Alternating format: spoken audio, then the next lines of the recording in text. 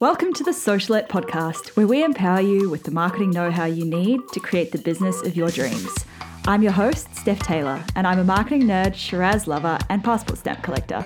Join me as I dive into all things small business marketing and deliver them to you in bite-sized, fluff-free lessons every Monday, Wednesday, and Friday.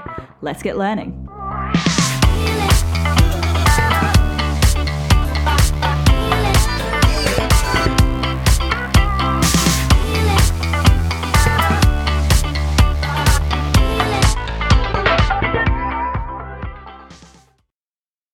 Hey, welcome to the Socialette podcast. This is episode 57. I know I promised you that this episode was going to be about business books, but I had a little bit of a technical issue.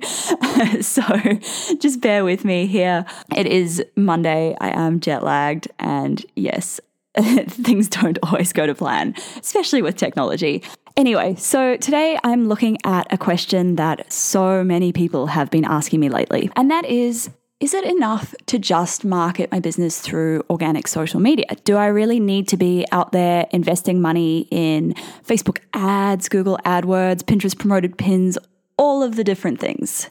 Well, back a couple of years ago when I was ready and raring to launch my first business, I kind of jumped into it and assumed that the one thing that would grow my business would be organic Instagram. Back then, social media was the one thing that promised to market your business and grow it super quickly. And it did. A solid 2 months of pre-launch hype building, a ton of influencer marketing, and 12 months straight of posting 3 times a day saw the Instagram account for that business hit 23,000 followers within 12 months. The problem is, so many fresh-faced business owners are still getting into business thinking that Instagram or organic Facebook, they think that it's going to bring them the growth that they want.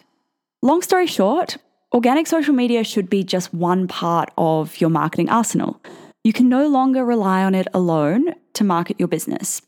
The free social media wins that businesses like my own enjoyed a few years ago, they don't exist anymore. Yes, there are some exceptions. There are some people who've grown a 7-figure business just off the back of Instagram, but I wouldn't count on being one of them anymore.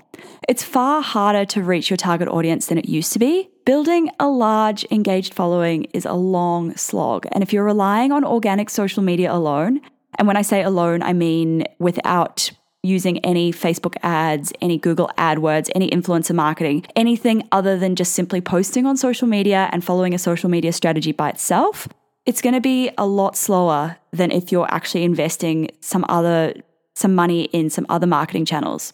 And then, of course, there's also the fact that you don't own your social media platform. Instagram or Facebook or YouTube or whoever it is, they own it. Without notice, they can flip the algorithm on its head, or worse, they can shut down completely or delete your account. If Instagram shut down today, how would you communicate with your audience? Your organic social media platforms are mainly a top or mid-funnel activity. So that means they're a great way to get your brand in front of new people and to nurture the tiny portion of your audience who actually do see your posts these days. So you really need to get your audience off social media and into your email list. If you don't already have an email list, you need to set one up like yesterday. Email marketing is a huge part of your marketing strategy. It's free for the most part, and when you do it correctly, it can transform your warm audience into paying customers and ultimately brand advocates. Influencer marketing is another tactic outside of paid ads that can speed up your business growth, and it can grow your social media audience as well when it's done strategically. Again, this is a top of funnel activity. It's about getting your brand in front of new audiences and building brand awareness, but it's not always going to end in sales straight away. You need to actually nurture those people, and that's where email marketing comes into play. You also need to be prepared to pay for influencers who are truly influential. Yes, you can get away with sending products to some smaller influencers, but just remember, just because they have a large following, or just because they have a following even in the single digit thousands, so under 10,000, doesn't mean they're truly influential.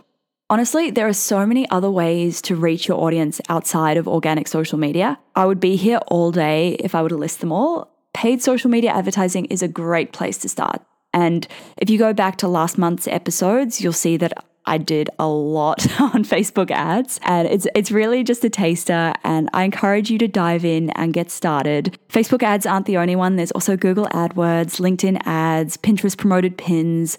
There are so many out there. Chances are that you'll find your audience on at least one of these platforms.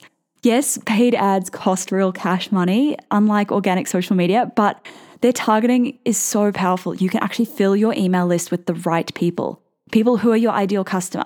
You can even use paid ads to retarget people on your email list or people who have visited your website and not purchased from you. Does this mean you should abandon organic social media marketing altogether? No way. It's still such a valuable piece of your marketing funnel. It just shouldn't be your entire funnel. Remember, it takes far more than one touch point to convert a customer. So think about other ways you can market your business and mind map them on a large piece of paper. Think about how these different methods interact with each other and think about how you can leverage social media to amplify these. So, for example, say that you meet in inverted commas, a potential customer on social media and you get them from Instagram onto your website or onto your email list. You can then use Facebook ads retargeting, or you can use email marketing or whatever to continue building trust with that potential customer, with the goal of eventually getting them to convert. We looked at this in a little bit more detail way back in the early days of this podcast in the episode about the buyer journey. So if you go way back, go through, listen to that episode. It's a full workshop on mapping out your buyer journey. So I highly recommend you go through and do the steps step by step. It'll take a lot of experimenting, but once you get your marketing funnel right, your business will start ticking along like a well-oiled machine. So definitely give it a go. If you want to start running paid ads on the right foot, head to stephtaylor.co/57 to download my free Facebook ads cheat sheet, 10 tactics to transform your Facebook ads. That's it for this episode. The next episode will be about business books. So make sure you're subscribed so you don't miss that one. And if you haven't left a rating or a review on this podcast yet, I would love it if you please could. It means a lot to me when you do. That's it for this episode. Thanks so much for listening. Catch you next time.